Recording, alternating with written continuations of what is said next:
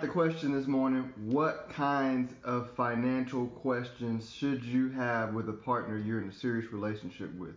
That's one of the best questions I ever received. Here's something real simple you can do. You ask your partner, let's share financial plans. I'll share mine, you'll share yours. Here's what will happen in many situations. You or your partner may not have a financial plan, and so that's a trigger point to get one. And it doesn't need to be some super fancy one that you pay for from a financial planner that does it for a fee like me. Definitely don't get a financial plan from somebody who sells commission products. That's not a financial plan. That's a sales tool for them to sell products. But you can go to somebody who you can pay one for, or you can just build one for yourself.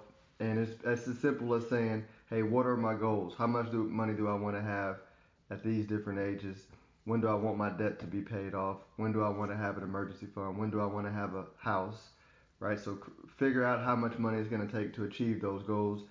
And then, based on the action steps you're taking right now, when that's going to be accomplished. That's going to tell you a lot. That's going to tell you where somebody's going to end up in the future. And that's really, really important in a relationship.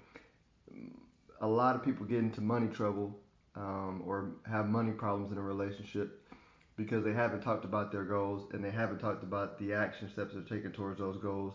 And so 1 year, 2 year, 5 years down the road, they're in a financial situation that they didn't want to be in, and they realize their partner doesn't care or doesn't care to execute a plan towards that. So find out what their financial plan is. If they don't have one, then that's a good jump start for y'all to start creating a financial plan together.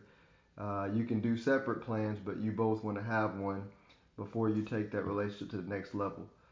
I hope this helps somebody. This is for informational and educational purposes, not meant to be investment advice. You need to seek your own counsel before making those decisions. Investing involves risk and you can lose money. But I really hope this helps somebody because that was an amazing question. Y'all enjoy your day.